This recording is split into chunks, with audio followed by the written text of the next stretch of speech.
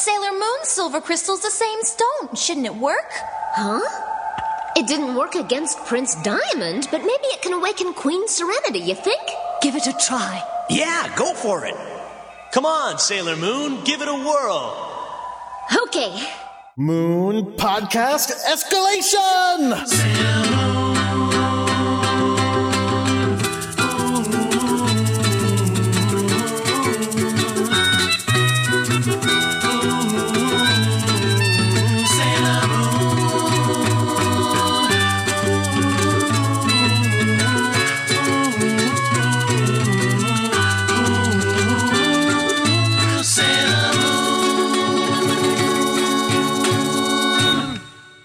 Everyone, my name is Jordan D. White. My name is Chris Sims, and this is Sailor Business. It's the podcast where we sit down with a friend each and every week and watch an episode of the classic 1992 Sailor Moon anime and talk about just why it is that we love it so much. And today, we are going to be watching Sailor Moon R episode 84, Wise Man's Evil Hand, Chibiusa Disappears. Something of a spotlight episode for Jordan's favorite character, Usagi Small Lady Serenity, aka Chibiusa. Really? And in order to help us do that, we have a very special guest, a friend of the show, and a friend of mine, and I guess probably a friend of Jordan's at this point. Yeah, do you consider yourself a friend of Jordan's? Yeah. Yay. No, Jordan, you have trouble with new people. Do you consider Shannon a friend? Yes, we discussed this on Twitter after that episode came out. She agrees with me. She understands where I'm coming from. I hate meeting new people, but I love knowing people. Yeah, exactly. Shannon Maynor is here, everybody. Okay. Hello, guys. Now, you, of course, know Shannon from her previous appearances on the show, but also as a fantastic artist who has drawn a lot of really cool art on the show. Thank you. And also, like, a lot of really cool Pokemon art that you can see if you go to her Twitter and Tumblr, as well as just other generally good pieces of art. Thank you. And you know what we barely talked about in last week's episode? Archer. What? Oh, yeah. I'm not caught up, but my wife and I binged like 2 seasons worth recently. The 2 previous seasons we binged like over the last couple of months, and it's so good. I'm so sad that I didn't keep up with it all the time. I need to catch up. I got to wait for it's on, 7 now, right? I have to wait for 7. 7 just aired on TV, and I think 6 got put up on Netflix just before 7. Right. Yeah, so we watched 6. I'm a cord cutter, so I got to watch it on the Netflix. That's okay. We're about to cut the cord, too. Oh. There you go. I guess we should clarify. Shannon, you work on Archer. Yeah. Yes. I'm the character designer for Archer. Yeah, I would see your name almost every episode. Because I'll tell you, there are not a lot of shows that I watch the opening and closing credits for, but that show has the opening of that show rules. Yeah. Like flat out rules. Like I love it a lot. And then the music at the end is awesome as well. So I would tend to watch the opening and closing of that every time. I watch the end credits so I could be egotistical and just keep pointing at it and be like, hey, look, that's me. Every once in a while I have to remember, I'm like, this is your life now, Shannon. This is what you do. Just remember it. So, Shannon, you've been on the show before. We've gone over your history with Sailor Moon. We've seen... Have you been back on the show since we talked about your childhood Sailor Scout OCs? No. Oh, my. Oh, do I still have it? Oh, they're so great, though. I think we discussed them on the show. Yeah, I remember because I emailed them to you guys. Oh, yeah. Did you redraw any of them? No, but I should. Yeah, you totally. Absolutely should. Listen, we'll put them on a t-shirt in a heartbeat. No. We're not putting Sailor Tails on a t-shirt.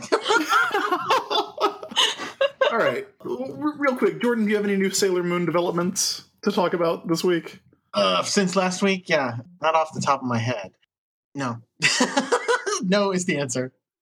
Well, I just want to point out, if you like Sailor Business, but you find the wait between episodes to be interminable the entire week, then I should say I just started listening to another Sailor Moon podcast, the Love and Justice podcast, which is very, very fun and takes a slightly different run at a slightly different path to discussing Sailor Moon than we do. I listened to, I think the earliest episode that was available on iTunes was like episode 3, so I missed out on the first 2. But very, very fun. Definitely check them out. And they're on Twitter as well at LNJ Podcast, I think. Now, I will admit I have not listened to it. What do you mean by they take a different run at it? Or like what's... Well, they talk about at least in the episode that I listened to, because I've only had time to listen to one, I just started it, they talk about the events of the manga. I think they go through manga order and then talk about how it's been adapted into different forms. So they'll talk about, like, they talked about Tuxedo Melvin in the episode I just listened to, so that's obviously one you want to check out. Sure. And talked about the different ways that idea was used in the anime, in the manga. Just some very, very fun discussions. I am very into that, so I'm going to check that out. Yeah, and listen, I don't want to put anybody on the spot, obviously, but maybe a crossover is in order.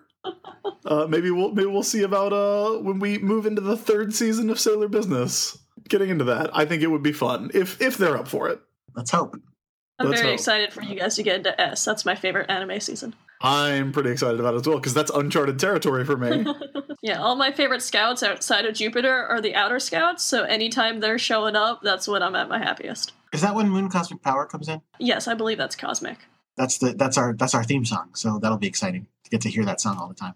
Can I tell you, I actually use not my version of it, but the real version of Moon Cosmic Power. The soundtrack version is my wake up alarm every day.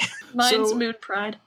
Nice. Moon Pride is really good. It's such a good song to wake up to. It gets you so pumped. So, Shannon, I am currently looking at a zip file that has so many Sailor Scout OCs. Oh, and Lord. the question I have for you, I don't think we need to go through all of them, because there are like 15. Look, I had a lot of time on my hands when I was a wee baby. Which 3 do you want to talk about? Do you want to talk about Sailor Zebra? Oh, I remember Zebra. Hold on, I have to find the. These are the Celestial Scouts. I've got them too. Yeah, we have Sailor Swan, Sailor Rainbow, Sailor Tigress, Sailor Sun is up in here. I think I also posted these on my Twitter, but I talk a lot on Twitter, so no one's ever going to find those unless you go through a lot of my images. We really need to put together the Sailor Business art repository, the art library. Count? That's up to Shannon. I could let it count. Is Sailor Luna? No, I think I was just even before Sailor Moon, I just really liked just the icons of the sun and moon stuff. So whenever I could, I'd try to name stuff Luna because I just thought it sounded cool because moons are cool apparently.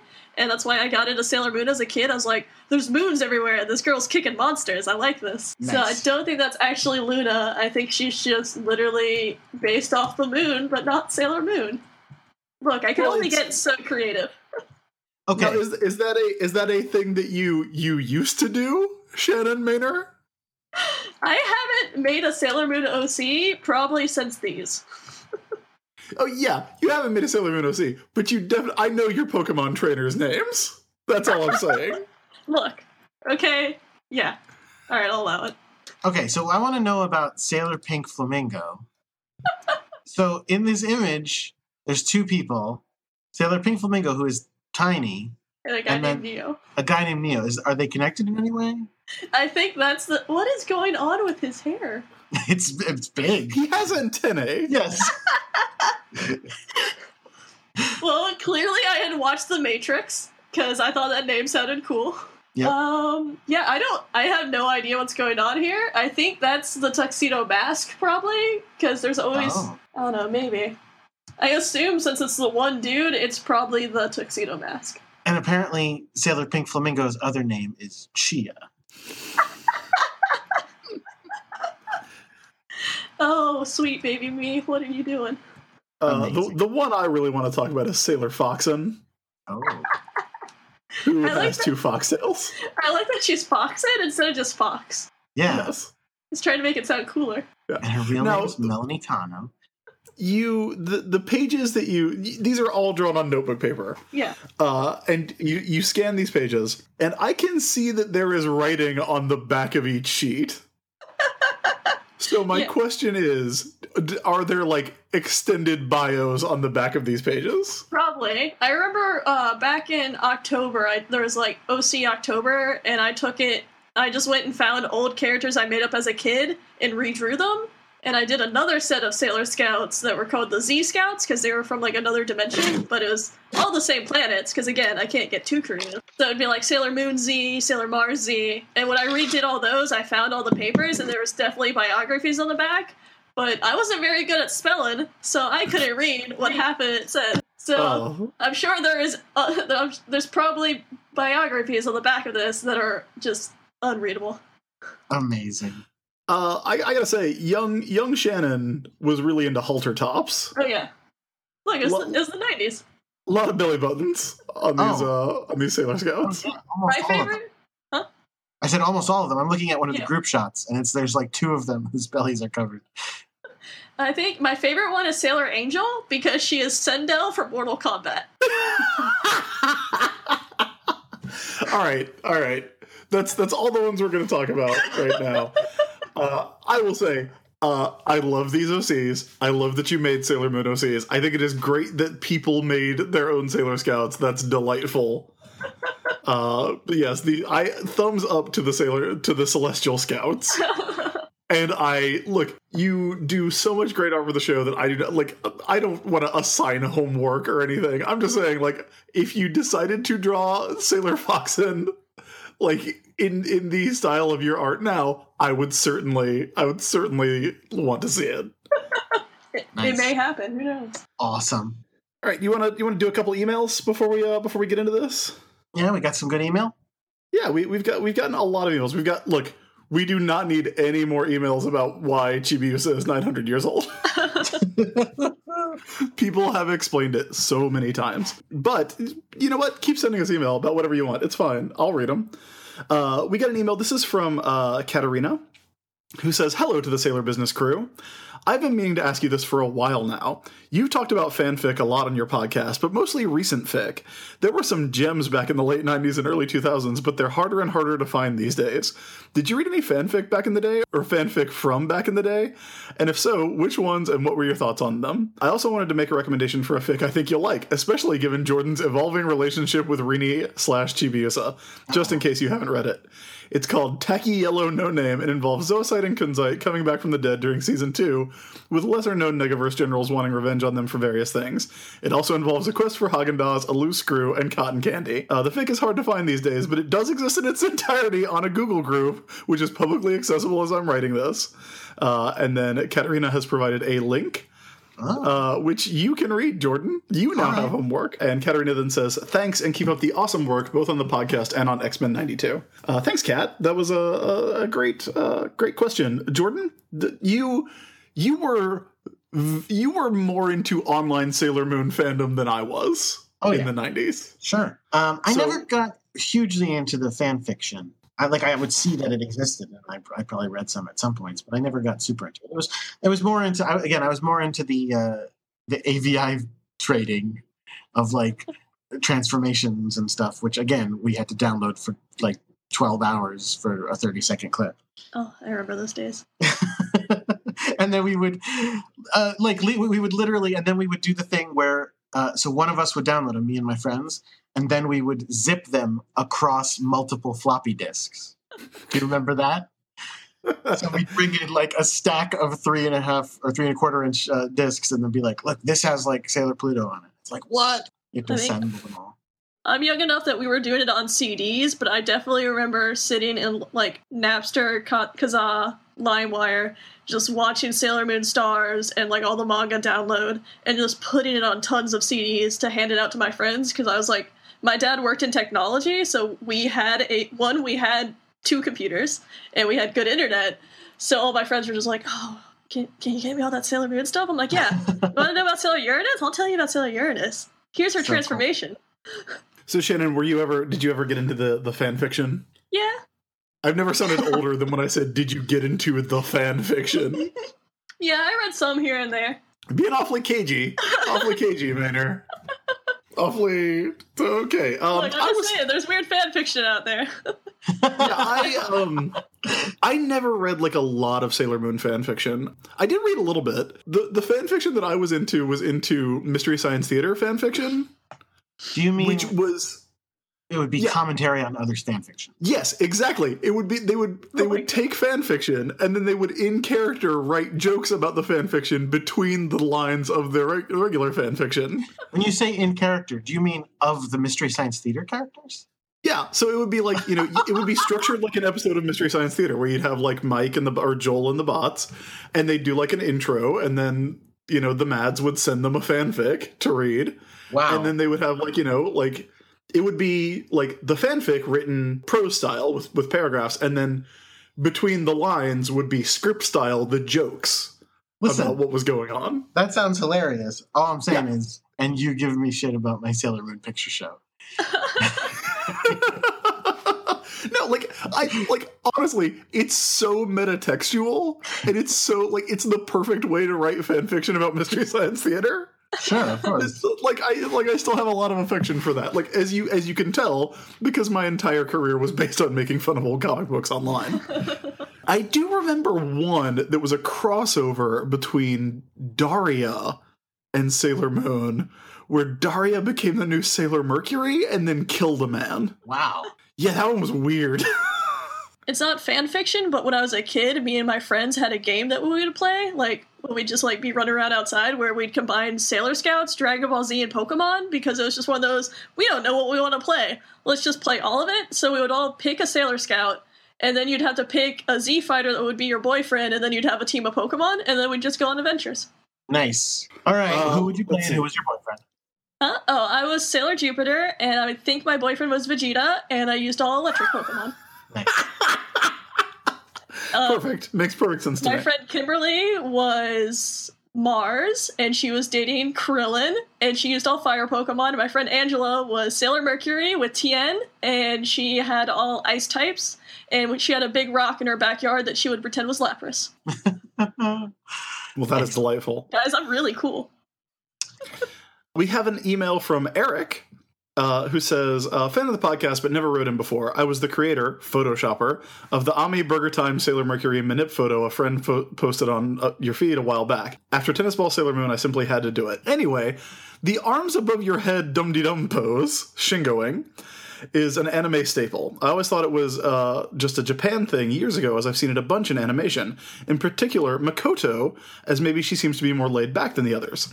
In both Super Famicom beat-em-up games, Final Fight clones, which I have played. I've actually played one of the Sailor Moon side-scrolling beat-em-up games. Sailor Moon and Sailor Moon R, Jupiter, when you aren't doing anything, reverts to the shingoing pose until you move again. The girls in the game each have their own waiting around pose too. In particular, Ray's is hilarious as she crosses her arms and taps her foot and stares at the player with an angry expression, as if to say, "Hurry up, you dweezil." And then Eric included a couple of screenshots of Sailor Jupiter shingoing in the world of video games. That's awesome. Let's see. I think that's all the recent emails that we've gotten. If we haven't talked about your email on the air, rest assured I have read it, but I always forget the email address exists. Do you want to do a couple of Twitters? Yeah, let's do a Twitter. Shannon, you good? Do you want to do a Twitter? Yeah, sure. We can do some Twitters. Let's do a tweet. Here's one that perhaps you guys can answer because I've fallen off. Allie Brinken asks, so Sailor Business, Shine Aqua Illusion is one of the best attacks on the show, but does it hold up in Sailor Moon Drops? I only use Usagi in Sailor Moon Drops. What? I just got Jupiter, so I'm only using Jupiter. So, Chris, but you go on about how great Mercury is. Yeah, she is great. But Sailor Moon was the first one I leveled up, and it turns out that her power is way more useful than anyone else's. Yeah, hers is the best. Even better than Amy's study power? Okay, well, I don't have Ami Mizuno leveled up. Sailor Moon was the first one I leveled up all the way, so I have access to her top tier power. Oh. I have not leveled up Ami Mizuno, so I don't know what her advanced power does, but I'm working on the level up event right now. I will say Sailor Moon Drops got real hard on me. It got real hard for me immediately because I'm very bad at these games. I'm like pretty good at like goofy little match 3 bullshit phone games. But this one is like a nightmare. I was literally a month and a half trying to do one stage, and I didn't beat it. I just gave up. Yeah. Wow. That's basically all I do is I get stuck, and then I get unstuck, and then immediately get stuck again, and then like 2 months later, I'm like, oh, thank God, I can keep going. Yeah, like I think there's an element of luck to it because it's you gotta get the good drops. Yeah, That's the name. I got all cocky because I was like, oh, I'm good at Pokemon Shuffle. I can do this. Pokemon Shuffle is for babies. Sailor Drops is really hard. Okay. Daniel the Historian asks a related question. So Sailor Moon Drops has the worst version of Tuxedo Mask, right? Yes. Yeah. The one who charges you money to help you in a fight. And just the way he stands there and stares at you, too, he's like, I know you can't afford it. Yeah. Like, Tuxedo Mask charges you real, actual human money. Oh, humans enjoy money. For Usagi's birthday, I just got 10 free gems, and he keeps showing up. I was like, I'm not giving you any of these gems. Not until I really need it. Get out of here. He'll show up if you don't have any gems. Yeah. Hey, do you want to spend some real human money on this? And I'll be like, no. Like I said, I'm terrible at this game, so I see him a lot. Oh. David Chase asks us, just found out that the 90s Artemis is the same voice as the 90s Morph in X-Men. Do I sense a reference in an upcoming X-Men 92? As X-Men 92 is similar to, but legally distinct from anything that would be involving this character Morph, probably not. But that's interesting to know. Yeah, I didn't know they were the same voice. That's pretty funny. Which 90s X-Men voice actors would you cast as the Sailor Scouts, Jordan? Not technically a crossover question. This is a voice acting question. That's ridiculous.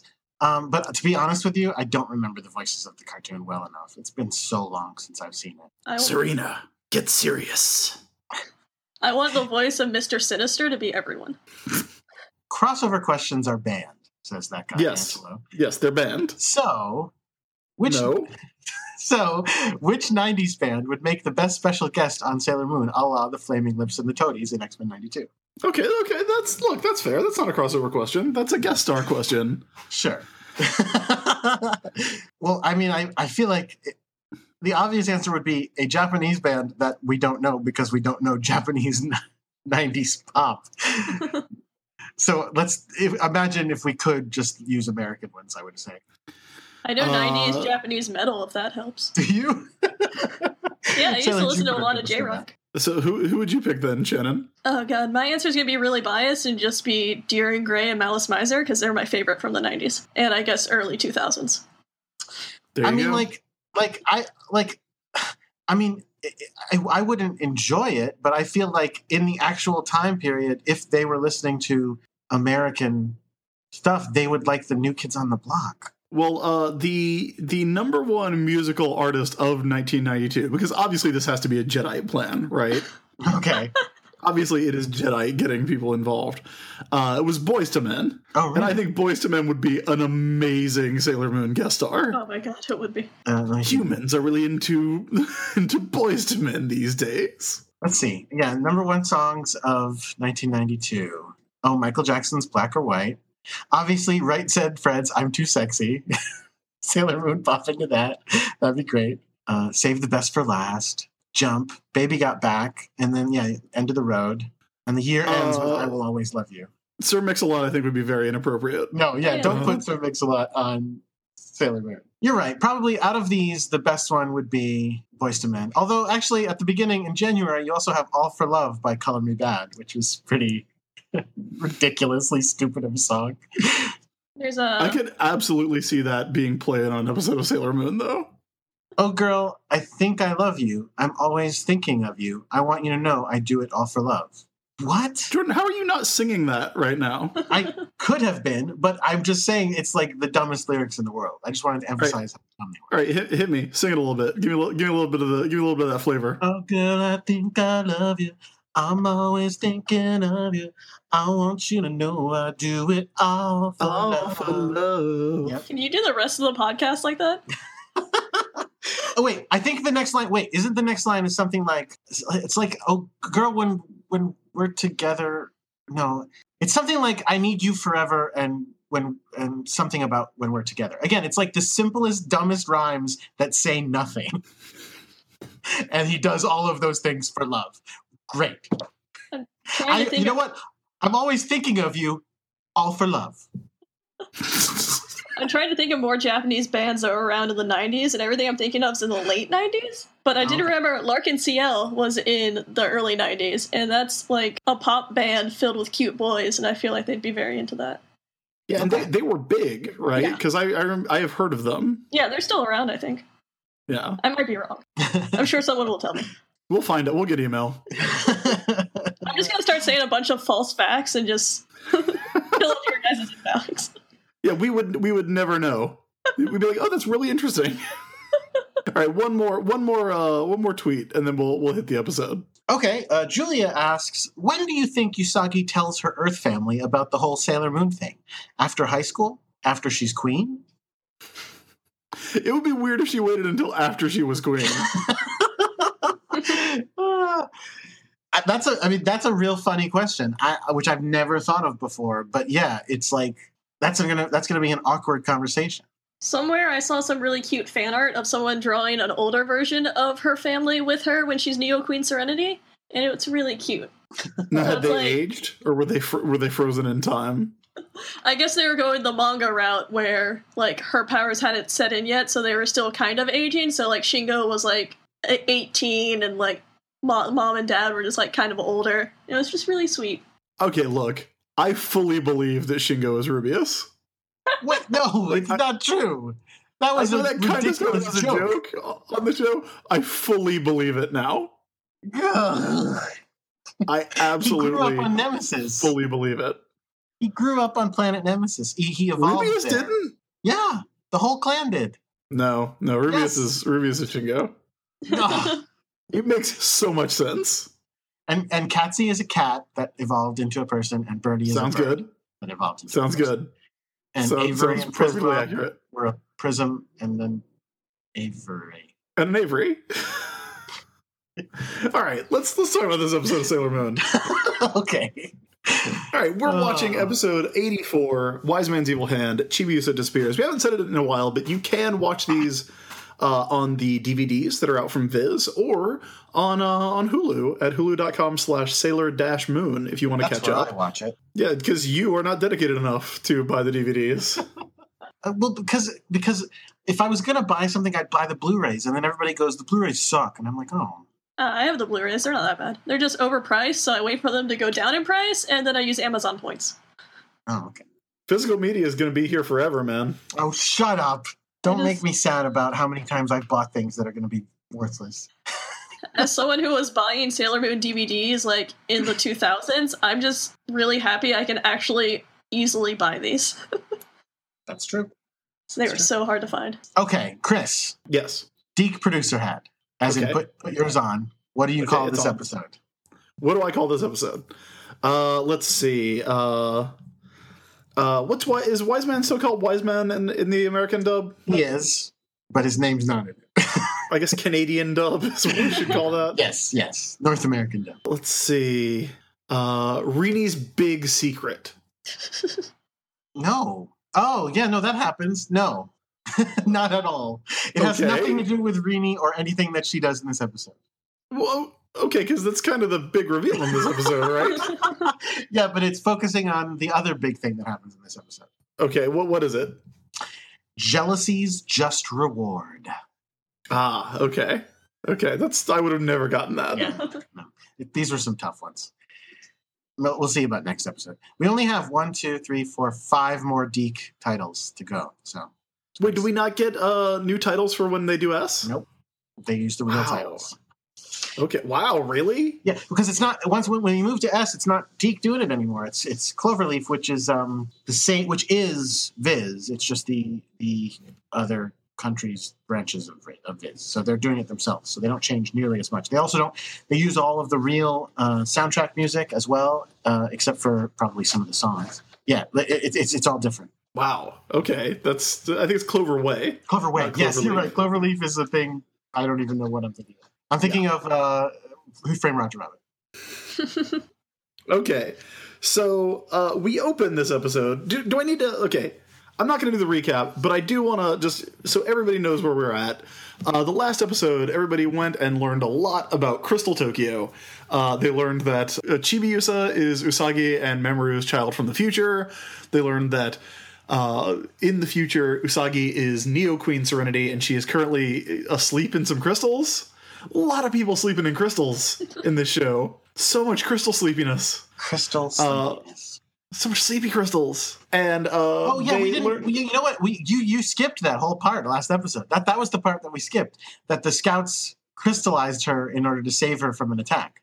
Yeah, it didn't matter. No one cares. No one cares about the major details about our protagonist in this Sailor Moon recap podcast. Okay, sure. We learned that Demand is a creep who wants to marry, I guess? He just wants to have her. He just wants to have her. He wants to possess Sailor Moon / Neo Queen Serenity. Oh, and we didn't even talk about that, is that he wanted to possess her so badly, he didn't even do... He's an idiot, basically. Like, her silver crystal was just sitting there on the bed.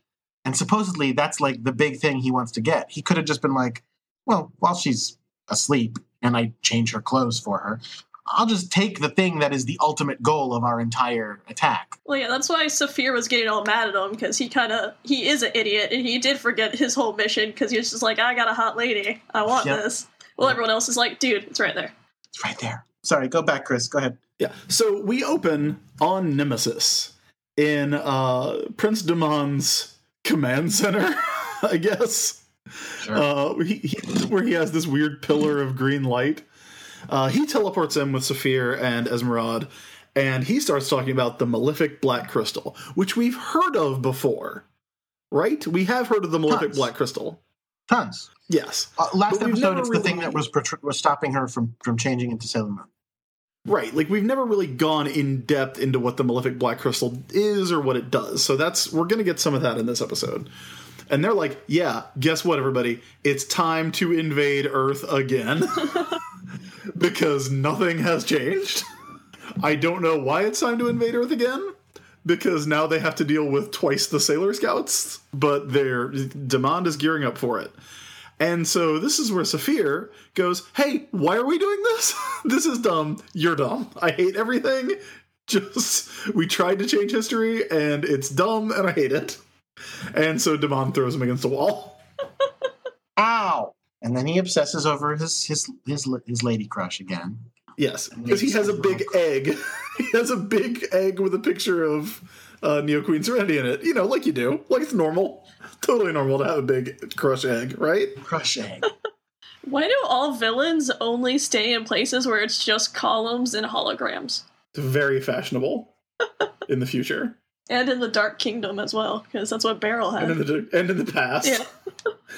Fashionable everywhere but right now. I have a hard time thinking this is going to have a happy ending. Like, I'm sure it will, and again, I know it does, obviously, but... Yeah, it absolutely does, Jordan. I know, I just... Spoilers for everybody. But, like, the good guys are going to win, but they keep re-emphasizing how dead everything is. Yeah, I get your point. So, You're expecting, like, a No Country for Old Men ending? I have never seen that, actually. Well, then never mind. I won't discuss the ending of this movie you haven't seen. Yeah, don't spoil that 10-year-old film. Yeah. I mean, if you want to, but no, I just in the fact that, like, okay, look, obviously, I've seen it all before, and I just don't remember it very well. Like, I know, obviously, everything's going to work out. They're going to beat the Black Moon Kingdom, but at this point, I'm just like, okay, the queen wakes up. That'll be nice, and she'll be like, well, everybody around is pretty dead. Yeah, I mean, like, Crystal Tokyo is a smoking crater full of dead bodies, is the problem. Yeah. Which is very easy to forget when Chibi says, like, I don't like thunderstorms. Because, yes, this episode opens with the scouts sitting around and being like, it's really quiet. I think everybody's dead, aren't they? And it's like, yeah, I think you're right. Yeah, the show gets heavy sometimes. I like that when they're talking about that, they're like, why is Chibiusa so sad? We're just standing in her dead homeworld. We're just standing in the ruins of everything she's ever known. Yeah. Literally everyone around us is dead and her parents can't do anything. Why is this kid so sad? What a crybaby. So they're about to go and rescue Tuxedo Mask and Sailor Moon when Endymion shows up again and goes, oh, by the way, I'm a ghost, but I can operate machines. Boop. By the way, I'm a ghost hologram, but, sometimes you can touch me, sometimes you can't. It's whatever. And he turns on the screen, which apparently shows them right outside the door, because 1 second later, they actually just walk in. And they're All right, can we talk about this computer? Yes. This computer is made of crystals. The keyboard is just like unlabeled geodes. They're really committed to this crystal aesthetic. Maybe it's telepathic. So you just grab that's- onto a crystal and it knows what you want. I think that is literally the only answer that we could possibly have for this. And so they put a bazillion crystals, so it's like literally just grab whatever one you like. It's fine. Oh, Sailor Moon has changed clothes since last episode. Mm-hmm. Yeah, she's back in her uniform, so she has transformed. So she got her powers back, although she is limping for some reason. She's pretty exhausted from the whole thing. The scouts are reunited, and immediately Usagi's like, "Oh God, it's so good to see you. I was so worried about everybody." And immediately Marza's like, "Stop crying. Pull it together, Serena. You just can't count on her." Oh no! Bunch of jerks. Bunch of sailor jerks. So again, then we get to go focus again on the queen, and she's sleeping peacefully in her crystal shell. But now they're seeing her for real instead of just seeing a hologram representation of her. They're like, "Oh man, this is such a bummer." Like Rini's like, "Oh, mommy, please wake up." So here's what I want to know about the whole thing of the scouts crystallizing their queen. How the fuck did they do that? Like, where did this power come from? And where did this power come from that they don't know how to undo it? They're like, "Oh, I'm pretty sure we can just turn her into a crystal for no reason. Can we undo it? No. But let's do it anyway. It's the best plan we've got." What? Well, look, this show has a long history of just having the scouts get new superpowers when they need them. But crystallize a person for protection? Yeah, look, is that less believable than, oh, hey, we got to use Sailor Planet power, that power that we have and we've had all this time and we never talk about, but we totally have it? Or like Sailor Teleport, or sometimes they can fly? Like, It's fine. Yeah, protective crystals make more sense. Except that they don't know how to undo them. Well, they're not, like, these scouts are from the future. The scouts from the future don't know how to undo it either, or else they would undo it. No, the scouts from the future may know how to do it, but they're busy. Oh, they're too busy. Like, and Deviant's ghost can't go down there and go, the world is fucked unless you wake her up, just so you know. Yeah, well, they have to maintain the force field or else it's fucked anyway, Jordan. And have somebody bring... It's like you haven't watched the show. Have somebody bring the crystal lady down to the... The crystal lady? Yes, the queen, down to the place where they're plugged into the force field and have them do it down there. All I'm saying is, it's kind of crazy. It's kind of crazy. I can tell you how it goes down in the manga, and it kind of makes a tiny bit more sense, because Let's hear it. When the explosion goes off, what saves Neo Queen Serenity is the Silver Millennium Crystal, so it's the crystal that reacts and encases her in crystal. That makes more sense, absolutely. Yeah, and that way everyone else is hit with the blast, so the 4 scouts are in the same shape as King and Demian, so they're out for the count and they can't do anything. And that's why there's, like, everyone's just like, where'd the crystal go? Because it encased the queen, and then we don't know what to do because she's asleep and she can't wake up to use it, and it kind of encased her and we don't know where it is. No, that's interesting. That's interesting because not only did they change that, they like went out of their way to go, if you read the manga, don't go thinking this is the crystal, because it's not.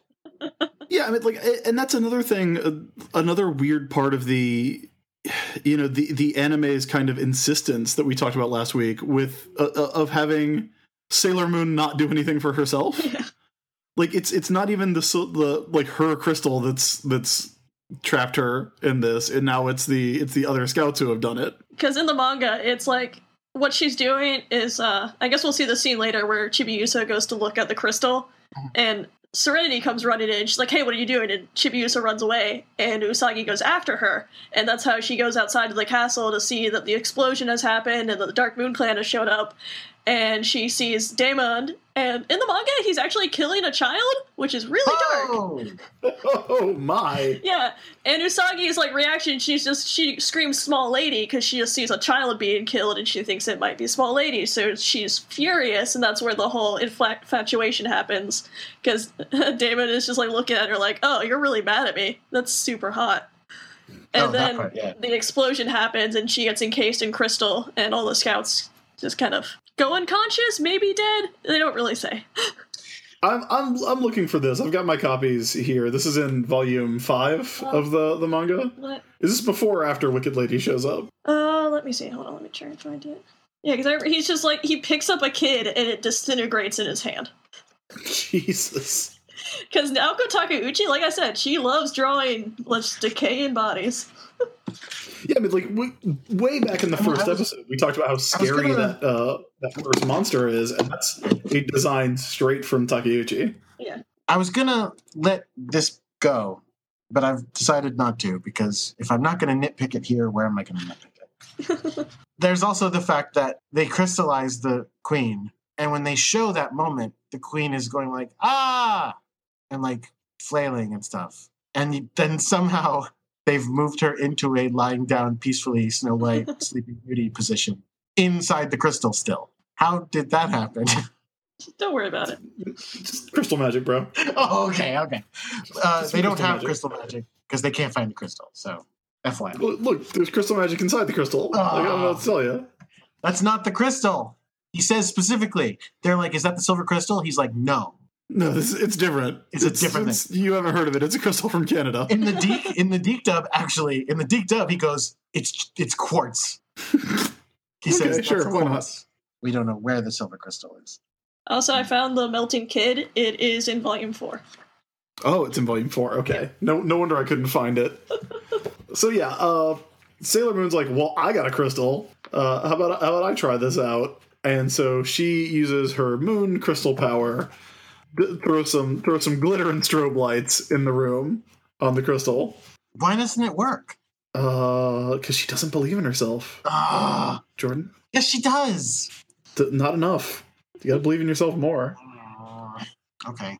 If there's a scene where she believes in herself more and does it, then I'll believe you. Otherwise, I'm gonna be mad. Because I really want to know why it doesn't work. Because like everybody keeps going. The only thing that can get her out of there is silver crystal, and they're like, well, we've got a silver crystal. Like, let's do this. The silver crystal that Chibiusa went back in time to get is now here. But then Chibiusa's motivation here is kind of all over the map. Sure. Because, like, you think for a long time that she's on a mission, right? Yes. She's like, yeah, I have to get the silver crystal and take it back. And when she talks to Pooh is like, yeah, you gotta get that silver crystal. That's the person that you have to blame here is irresponsible, terrible Sailor Pluto. Because like a simultaneous gasp. A child walks up to Sailor Pluto and goes, here's what I'm doing. And Sailor Pluto's like, all right, I'm on board. This is a real mission. It's serious. Sounds good. Have fun. I will run this mission as your what do you ever call it? I forget what they call it. The person who handles the spy. The handler. Oh, there we go. Handler. Got it. Word, Jordan. I'll be your handler. We'll get this done. Let's go. And it's like, no, she's just an idiot kid. Do you see the world is blowing up? Think about that, Sailor Pluto. Anytime Sailor Pluto is on the screen, just know that it's better in the manga.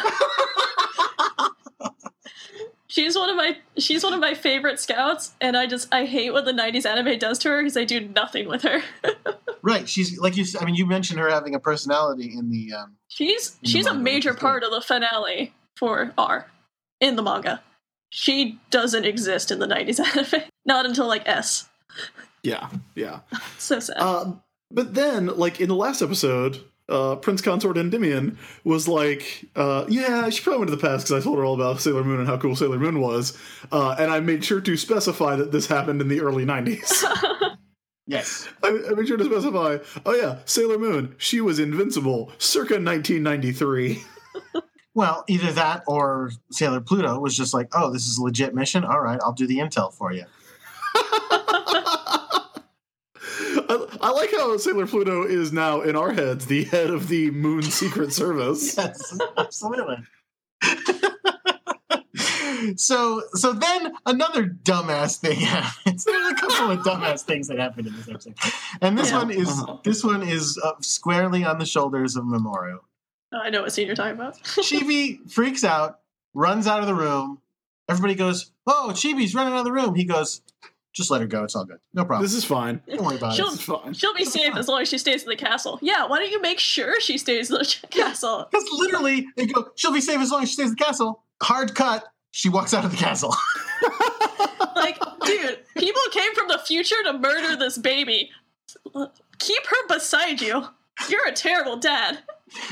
So, yeah, she just walks straight out of the castle to a destroyed playground, sits on the one remaining swing, and is found by the bad guys 1 second later. Immediately. Yes. And not even the lowly bad guys. She's found by the highest bad guy we have from this season so far. Yeah, it's Wise Man. Wise Man shows up floating in front of her and goes, "Hey, cool. Good to see you." Now, have we talked about the fan theory that Wise Man is Jedi? What? Yeah, the fan theory. Surely we've talked about this, because I think someone emailed it to us, didn't they? If they did, you didn't read me this email. Oh, maybe I just read it and I didn't forward it to you. There's a theory, in the same way that I have my theory that Rubeus is Shingo, that Wise Man, since we never see him, and he just kind of, sits under the purple hood swirling that energy, the theory is that he's Jedi. That, like, what Jedi does when he, like, wakes up from eternal sleep, which would presumably happen when Usagi wakes everybody up after the Ice Age. Or it happens when Queen Beryl dies. Or when Queen Beryl dies. But, like, I think pinning it to when... Like, if it happened when Queen Beryl died, then that's what R would be about. R would just be small businesses again. Although maybe it is. Yeah. It kind of is when you think about it. I like the idea that when Usagi wakes everybody up, she wakes up Jedi. Oh, so he's the criminal? Well, yeah, Jedi to Wise Man. No, so I'm saying he's the criminal who rebels and then gets banished to Nemesis. I thought the criminal was Demond. No, again. You're talking about the stuff from the manga where that was like centuries earlier, and in the manga, I think that criminal is Wise Man, but like when Wise Man's unveiled, it's just like a skeleton under there. Oh. Okay. No, because in both... You know who has a skeleton? You know who has a skeleton, though? Jedi. That's true. But remember, he's got bones. In both versions. In that version, it was centuries, and in this version, it was generations still. Oh, yeah. Because they say our ancestors did this. So it would mean that Jedi was the guy who led the rebellion, got kicked off to Nemesis, and then fathered a platoon of people. Baby Jedites. Baby Jeds. Little baby Jeds. And the Moon Kingdom is entirely all made up of his children. Or his children and his children's children, depending on how quickly he had generations of... How young he made his children reproduce. Okay, I don't like that part of the theory.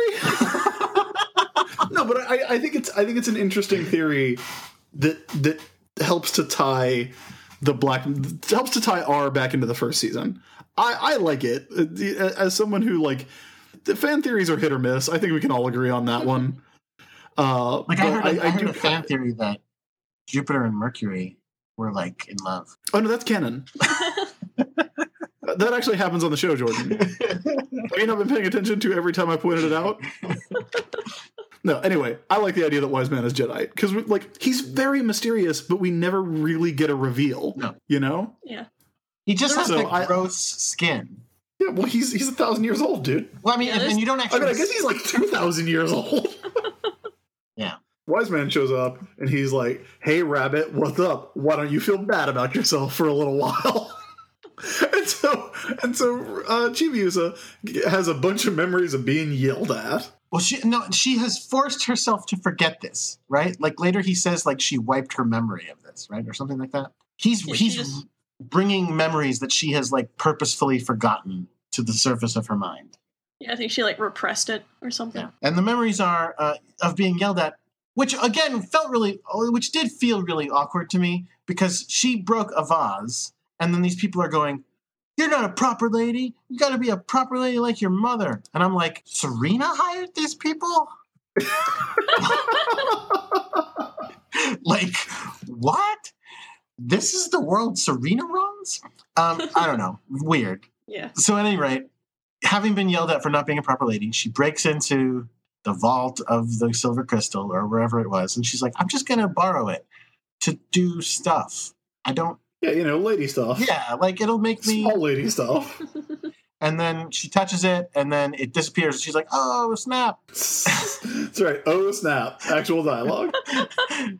No, her actual dialogue is, no, don't disappear, which is even more ridiculous. And it is at that moment that Crystal Tokyo gets nuked, like, with a bunch of, like, giant nuclear bombs. Well, Yes, I shouldn't say like- giant. They're actually relatively small nuclear bombs, but they are incredibly effective in that they completely destroy huge sections of city. Sections of Crystal Tokyo are vaporized Absolutely. at this point. Like, just spheres of Crystal Tokyo. Gone. Good sound effect. Thank you.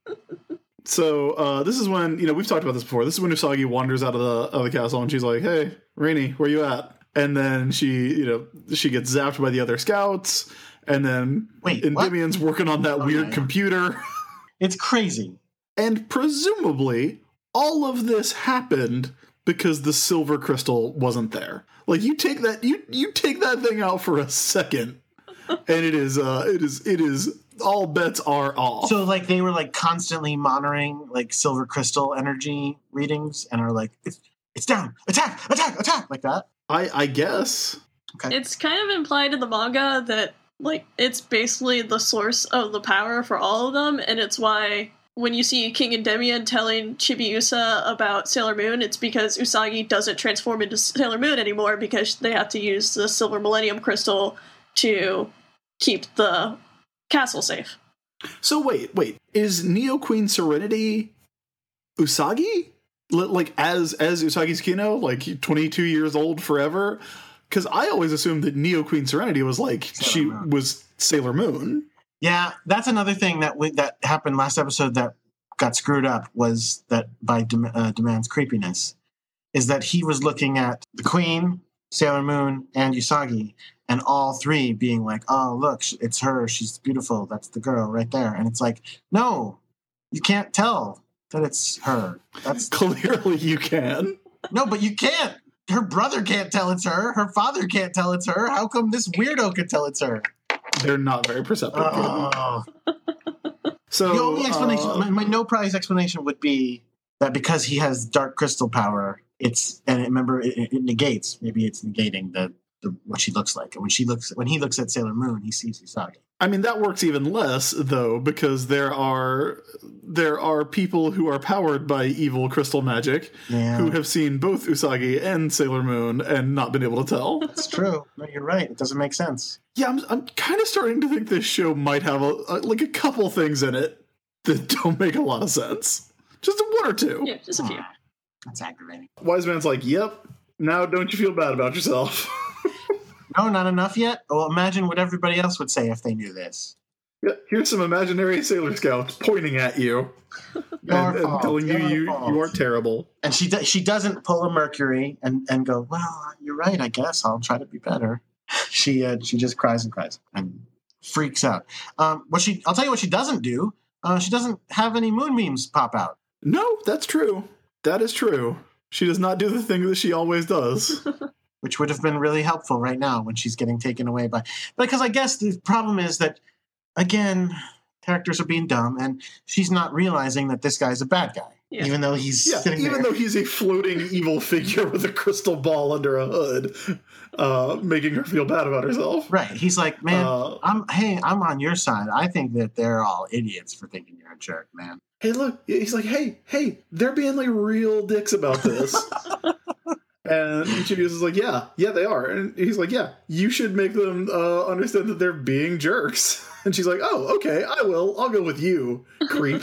Yeah, this is And another she scene does. that kind of gets half-assed from the manga, but again, in the manga, this scene has to do with, like, her reaction to something from Sailor Pluto, and again, she doesn't exist here, so they kind of just, like, filled it in with other stuff. And then as soon as she takes her hand, the crystal is just like glowing, and Esmeralda says, is Maleficent Black Crystal trembling with the excitement of battle? It's very Kirby of them. That could be from New Gods. And so Saphir, this is where Saphir reveals even more. Once again, he is not down with the plan. He's like, no, it's not trembling with the excitement of battle. It's probably going to fucking blow up because it's a crazy crystal that we don't know shit about, and we're pumping tons of energy into it. This is a bad idea. He's a real cant, you know? I feel like he's that friend when you're all trying to decide where you want to go to eat. He just keeps saying he doesn't want to eat there, but doesn't give new places to go. In our movie of Sailor Moon R, Saphir can be played by Billy Eichner. That's good casting. That's really good casting. So then the man just holograms himself over them and is like, "Is it ready yet?" And Esmeralda's like, "Hey, you shouldn't use it. I'll do it. You can remember when I was doing things? You could have me do it." And then he just goes, click. Not interested. There's a lot of villains with unrequited love in Sailor Moon. I love that. I love that is such a recurring theme. Oh, Big Brother is letting his emotions get the better of him. If he hadn't fallen in love with Neo Queen Serenity, he would have killed Sailor Moon by now and been done with it. Look, fair assessment. Yeah. Fair assessment, Saphir I think. is making the most logic out of everyone on the show so far. He's just really mad. Saphir doesn't even seem like he wants to do this. He doesn't. He does not care. Like, he is so checked out of the whole, like, yeah, we're going to return war and mortality and death will reign. It's like, yeah, whatever. I mean, he is the one who said the thing. Do it right? Yeah, he is the one who said the thing about avenging his ancestors. So he cares on some level, but he just thinks every single way that they're going about it is dumb. Well, he's right. Yeah. He is correct. Yeah. So then Saphir does her delusional speech. Esmeralda becomes delusional. And she goes, "Oh, well, if Wise Man thinks he's going to use us, well, then I'll use him. And then I be the queen." Perfect sense. It all makes perfect sense. Yeah, for some reason she thinks she's a master manipulator all of a sudden, and she's wrong. Wise Man is like, yeah, I heard maybe you could be queen. Oh, yeah, this is where I wrote down psychics are frauds. Of course you did. Of course you did.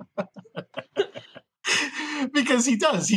She comes up and she goes, "I have an idea. I'll kick ass and we don't have to keep Queen Serenity around." And he goes, "Oh, yeah, I'm getting something in the crystal ball. Look, it's you." And he makes a little picture of her as a queen appear. This whole thing is so convoluted, though. It's super convoluted. Because then she's like, "Yeah, hell yeah, I'm into it. Let's do this." He's like, "Great, here's a dress for you." "Oh, this is the best dress in the world." "Psych, I filled it with knockout gas." "Your dress is full of gas." "What?" What the fuck? Kept it all in the big shoulder blades. Yeah, he gives her this big glam dress, and then it starts spewing gas. I dig it, though. That dress is awesome. I think someone should cosplay as her, but also you have to make sure that you have like a smoke bomb in your dress that you can set off. It's insane. How about we don't introduce smoke bombs into conventions? We don't advocate that. I was kidding. At all? I was kidding. Yes, don't do that. That's a bad idea. You will get security will not like you. So yes, the dress knocks out Esmeralda. Her gas dress knocks her out, and instead she gets enveloped by this gas. We've all been there, right? A real knockout dress, and the gas.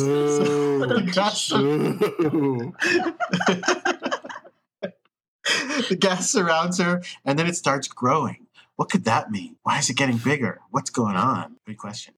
I only buy dresses that will transform me into a dragon. What? Spoiler!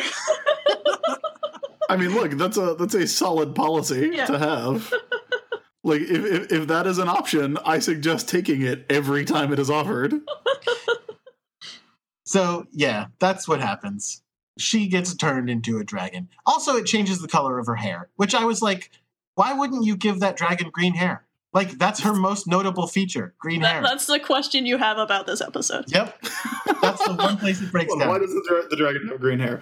Good question. Excellent question. So dragon starts flying over the kingdom. Oh, and by the way, it flies over this like awesome little palace, which I was like, where's that? Yeah, I don't think that's the palace we've been looking at this whole time. Nope.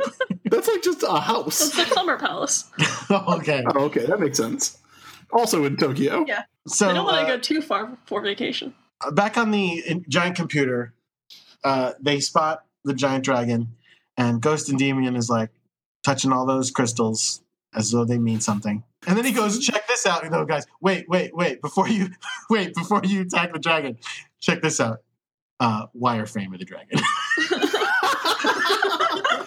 Check out its glowing red House of the Dead style weak point. Just maybe go for that. Is that the secret of that computer? It's just a PS1 hooked up to a really big screen. We're all making fun of the crystal interface, but like if Apple introduced it on the next iPhone, we'd be all for it. We'd be like, yeah, I don't know why we ever used buttons. We could just grab a crystal. Just grab a crystal. David would have it immediately. So what this computer analysis of a dragon has determined, says King Endymion, is this is not just a normal dragon. It's right. It's being generated by the energy of a human mind.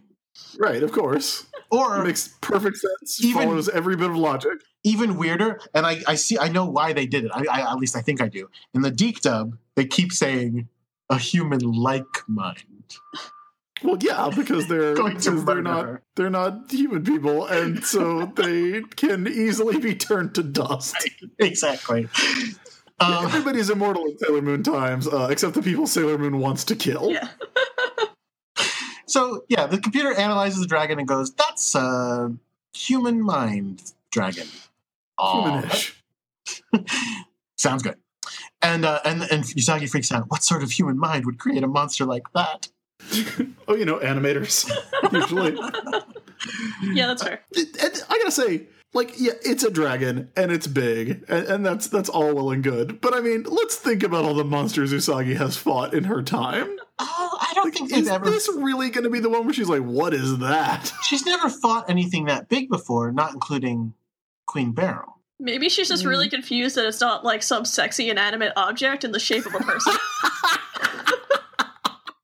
Yeah. See, there we go. That is a satisfying answer. We also get to cut to the bowels of the castle to see as the dragon attacks. Please don't say bowels. There you go. The dungeons? No. There we go. Bottom of the castle, where the anus of the castle. No. No. Why? We get to see the 4 Sailor Scouts powering the force field still. So it is confirmed they are currently there right then and there. Yeah, just getting their life drained by the good guys this time. They're really busy. They gotta power the force field, bro. Come on. I know, it's just effed up. Again, it's just effed up. That's what the entire first season was. People trying to use other people as batteries. And they fought that shit. And now they're giving in. They're just as bad as the people they stopped. Yeah, it really makes you think. Okay. They're standing outside being scared of a dragon. So Venus goes, I got this.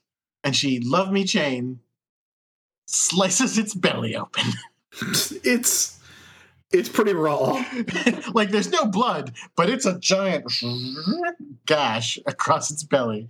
Fortunately for Esmeralda Dragon, it goes and seals back up. What does it do? Okay. Just wanted to make sure. Yep. Just wanted to make sure I had that right. I missed Cats that are sound watching on effect the in widescreen. Yeah, they didn't put that in. I wonder why. The cats are watching on the widescreen, and they're like, "Oh, that didn't work. Oh, it did something. Keep doing it. Keep attacking." Just keep doing the things that you always do. I'm sure it'll work. Don't change anything about what you're doing. Everything's fine. Meanwhile, okay, when they ran outside to fight the dragon, they said to King Endymion, King Endymion, you're a stupid hologram ghost. You can't help. But just go watch the child. Exact words, I believe.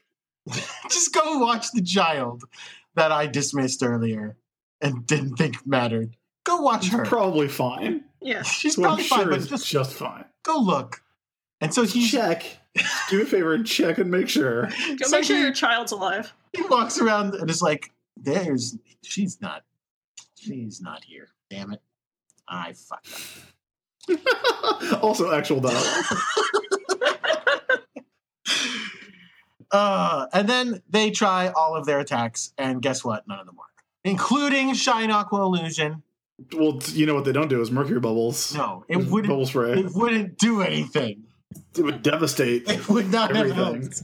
It would usher in a third ice age. What was the double one? It was like mercury, Double bubble spray freezing. and then it went again. It was like, No, double bubble spray freezing was the. oh, was you're right. the No, top double one. bubble spray freezing. You're right. Yes, I forgot. That would work though, because dragon is weak to ice. Yeah, see, Shannon knows what's up. No, but it didn't. She froze its tail, and it just shook it off. Taylor Swift has- style shook it off.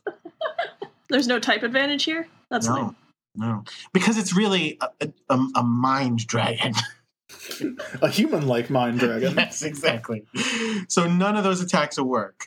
Oh, and the best part being when Jupiter zaps it, and Usagi thinks that they've defeated it because Yeah, there's a really great a really great shot of Usagi standing with her back to the viewer, and the dragon emerges from the fog, and she just gets a big question mark, like she's in Metal Gear Solid. A lot of good sound effects on this episode of Sailor Business, everybody. So Hope you're again, all enjoying them. this part is dumb, but it's what happens. Tux Mask is like, just remember what they said, though. It's really a human mind. Well, okay, thanks. Like, Human-like. well, it depends which version you're watching. But so here's what I think should happen next. When he goes, remember, it's from a human mind. They should be like, let's like make fun of it, or like let's like prey on its human weaknesses. You know what I mean? Your hair You want looks them to- terrible now. You know, things like You want that. them to bully this dragon? But instead, remembering that it has a human mind means I'm going to hit it in the crown with a rose and then zap it, and then you zap it with your thing that you always zap it with. What did that have to do with the human mind? Well, to be fair, I do think that would hurt a human mind if you threw a rose into someone's head and zapped them. Yeah. We get a great scene where Usagi is getting ready to deliver a halation, and she says, "I'm counting on you, Moonrod." Which is always great when someone will speak to an inanimate object at a moment of intense pressure. If only it talked back. Can do, Serena!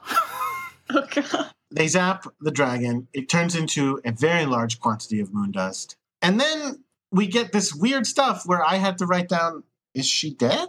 Because we see Esmeralda again, and then all of a sudden we see her falling and screaming.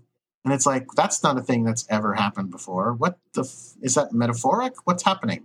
And then it very quickly cuts to Artemis being super excited they murdered that woman.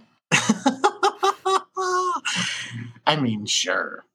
Who isn't? So that is this the end of Esmeralda? Have we seen the last of one of my favorite villains? I mean, I think so, right?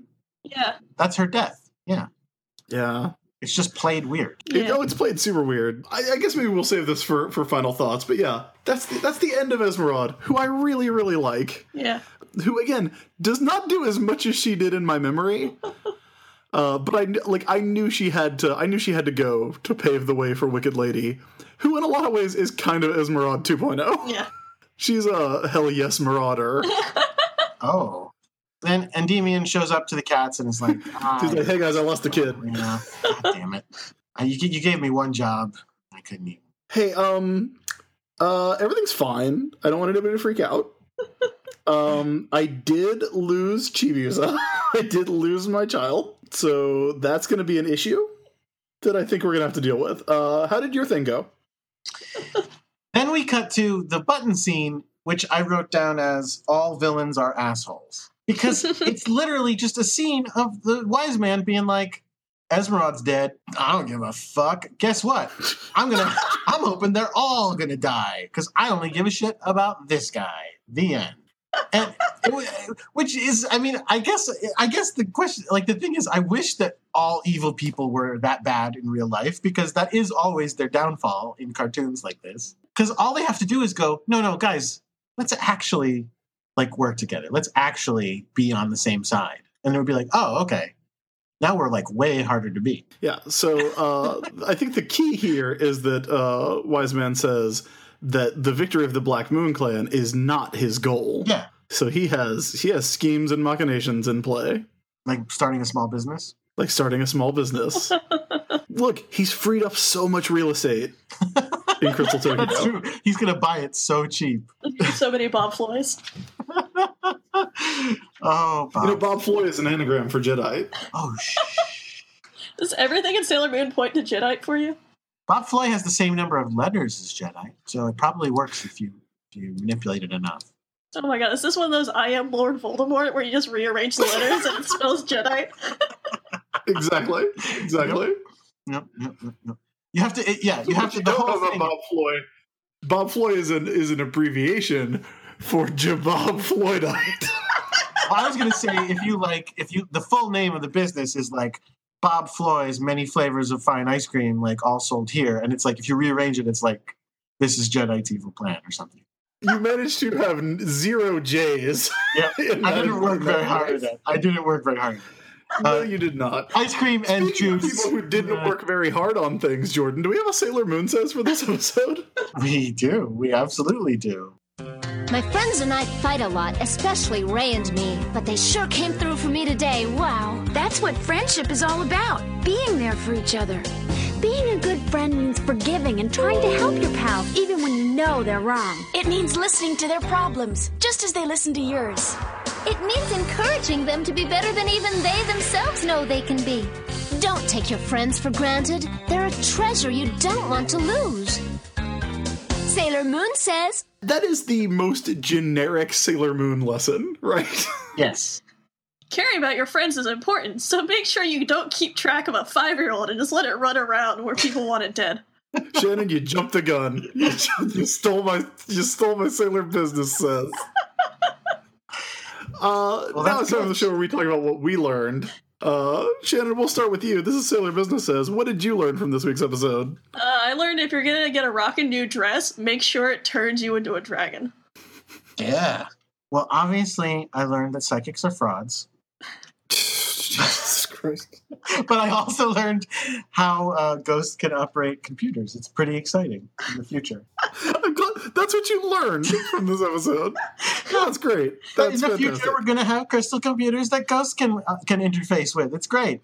I like that just follows. You're like, I don't believe in psychics, but I believe a ghost can operate a computer. It's a cartoon. I learned that it's like, as long as there's a single swing left standing after a Nega Moon bomb vaporizes everything else, it's still a playground. It still counts. And it can still be enjoyed by children of all ages. So yeah, final thoughts on the episode. Like, I like this one better than last week's, because this one moves the plot forward, I think, a little more. There's not quite as much, like, just exposition going on, even though we start getting that with Chibiusa. But it's all going to be worth it next week. It's all going to be worth it. Next week's a good one? Next week's going to be a good one. Yeah. Shannon, what did you think of this one? You said you looked up how Esmeralda died in the manga. Oh, yeah. Tuxedo Mask kills her. Oh, okay, cool. Cool. Well, okay, so in the manga, Tuxedo Mask actually does have superpowers, and he uses his Tuxedo La Smoking Bomber, thanks to King Endymion, and she explodes. So she doesn't even turn into a dragon with a new dress? Nope. That's She does have really cool monster arms, though, and almost strangles Usagi to death. Well, there you go. So that's almost like becoming a dragon. In some ways, it is. In some ways, it is not at all like that. The big thing in this episode, I think, is Esmeralda goes, which is a shame. She does not get a resolution to her plot. Yeah. She does not really get a resolution to her being in love with Prince Demond or any of that, really. She just sort of turns into a dragon and dies, and then that is kind of the reveal that Wise Man is manipulating them for his own goals. Seems like it's jealousy's just reward, if you ask me. Oh, boy. Oh, brother. Okay. Good call, Deke producers. You got me on that one. So if you're jealous of things, you turn into a dragon and die. I'll remember that. I mean, I have seen that happen in multiple stories. But yeah, like, Esmeralda is great. The one big bright spot in all of R, I think. Like, whether we're in episodes that I like or episodes that I'm not super sold on, I really love the villains. I love the Spectre Sisters. I think Rubius is great. And Esmeralda is just so fun and so ridiculous, and I love her interactions with the Scouts. So goodbye, Esmeralda. We've come to the end of her road. Aww. Yeah, I am sad to see her go. I always liked her a lot when I was a kid. She was my favorite of the Dark Moon clan. And still is. Yeah. So hell no to Esmeralda dying as a dragon. Other than that, like, how many villains are we going to have in this season? How many times is it going to be revealed that no, this isn't the bad guy, this is the bad guy? Well, we started with 2. Do we count? Started with Alan and Anne. Oh yeah, I always forget they exist. Do we count? We started with Alan and Anne. And then it was revealed that the Doom Tree was the bad guy. Then the Doom Tree wasn't the bad guy. And then the Spectre Sisters were the bad guys. And then Rubius was the bad guy. And then they weren't the bad guy anymore. Then it was Esmeralda and Demond. And now it's Wise Man. If you throw Saphir in, that's 12 big villains. Yes, 12. That's quite an upgrade from 5. Yeah. Did we have more than 5? No, we didn't really, right? Like, it was just the 4 and then Queen. No, well, also... well, there was Queen Metalia, who was a non-factor. Yeah. Right, there's Queen Metalia, there's also Evil Endymion, and there's also Dark Lady. Whew, so many villains. So 13 in season 2, and 7 in season 1. So that's still a big upgrade. Yeah. But that does it, I think. Shannon, any more thoughts on Wise Man's Evil Hand? Chibiusa disappears? No, not really. It's kind of exhausting, isn't it? Yeah. Yeah, like you said, probably better than last episode, definitely better than 2 episodes ago. I mean, I really want them to get back to the present. Yeah. It's not like a terrible episode, it's just a lot of, why are we doing this? Yeah, and the thing is, here's the thing. We only have 5 more episodes in R. So much is going to happen in those 5 episodes. It's all out from here on in. No Monster of the Week stuff, just plot. And, like, I mean, just so you know, 2 episodes from now, we're going to be watching Saphir die as Wise Man's trap. I wonder what happens in that episode. Yeah. Things are going ahead. But that also means we're 5 episodes from where I have stopped watching. So we will be getting into all new stuff for me when we get to S. That's exciting. Oh, I'm so excited for S. I'm not big on the Monster of the Week parts, because, again, I like the manga, so I like all the plotty stuff. But S has the best Monsters of the Week, because they're all sexy monsters, and it's great. I don't know. We've had a lot of sexy inanimate objects in the show so far. Maybe just because this time they're created by some dude down in a basement, and then it's just way more obvious when he's just like, hey, that elephant vacuum, turn it into a sexy lady. Please tell me nothing else, because I am already excited for Sailor Moon S. Well, Shannon, thank you for joining us for these past 2 episodes. It's always super fun to talk to you, and you have done so much for the show in terms of just drawing things for us, providing art, spreading the word about the show. We really, really appreciate you. Yeah, thanks, guys. And like I said this on last week's episode. I'm so glad that you are one of the people that I have become friends with over the course of the show. So thank you for joining us. Are you trying to get me worked up again? Do you want 2 episodes in a row where my voice cracks? Yes. I don't feel like we didn't get you to cry last time, and so Shannon, I just want to talk to you about how important you are to me. Oh, God. And, like, I really believe in you. That's all true, though. That is all true. But before we let you go, can you please tell everyone where they can find you online? I'm at Shannon Maynor on Twitter, and on Tumblr, I am shannonmaynorart.tumblr.com. Excellent. I am on Twitter at Crackshot, except instead of an O, it's a 0. Jake Mason, who is our producer, he's on Twitter as well. His Twitter is at JJ_Mason. And you can check out his other podcast, The Morphin Grid, about Power Rangers. Hey everybody, Jake here. I just wanted to cut in and say that I thought that today was my 1-year anniversary of being the producer of Sailor Moon. It's not. That's next week. Good thing I checked, or else that would have been embarrassing. But my first episode was Shannon's second episode. And this is her second episode. So I feel like this is probably a good time for some shameless self-promotion, right? Because it pertains to Shannon too. So number one, in addition to the Boyfriend Grid, I host a podcast called Pokemon World Tour, where me and my friend Josh go around the world of Pokemon. It's very fun. The side project to that is a show called Pokemon World Tour United, which is a Pokemon role-playing game, actual play, live play, whatever you want to call it, where we are in the world of Pokemon. It's very fun, and Shannon is a guest star on that. And how this pertains to Sailor Moon is that you did not hear it in this episode, but in 2 weeks, so not this Wednesday, but the Wednesday afterwards, episode 9 of Pokemon World Tour United will be going up. That is the exclusive world premiere of Shannon's Hell Yes Maraude laugh. You definitely need to hear it. I'm very sorry that she didn't do it here, but you definitely should go check that out.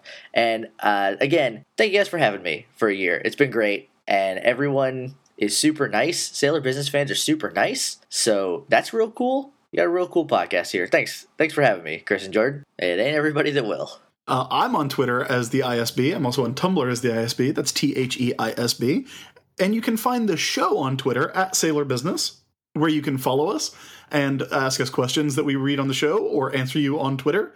Talk to us, talk about everything that you have to say about Sailor Moon. You can also email the show if you have something a little longer than a tweet at sailorbusinesspodcast@gmail.com. And that about does it. Oh, make sure to read X-Men 92. I am one of the co-writers on that, and Jordan is the editor, out from Marvel Comics and available on Comixology or at your local comic book store. Thank you for listening. We will be back in a week for episode 85, The Dark Queen, Birth of Black Lady, which is very exciting. I cannot wait to get to that. Be here for it. And until then, keep your mind on Sailor Business.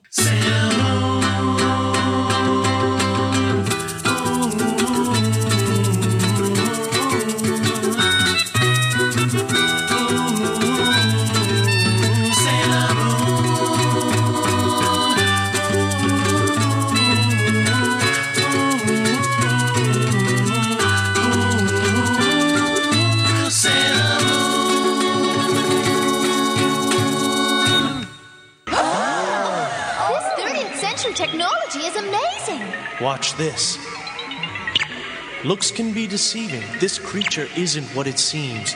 The external being's merely a facade. Once we look deeper inside the shell, we can see what we're really up against, and in this case, it seems to be the energy of a human-like mind. Human-like mind? I wonder who has such a hideous mind to create such a horrible monster like that. What?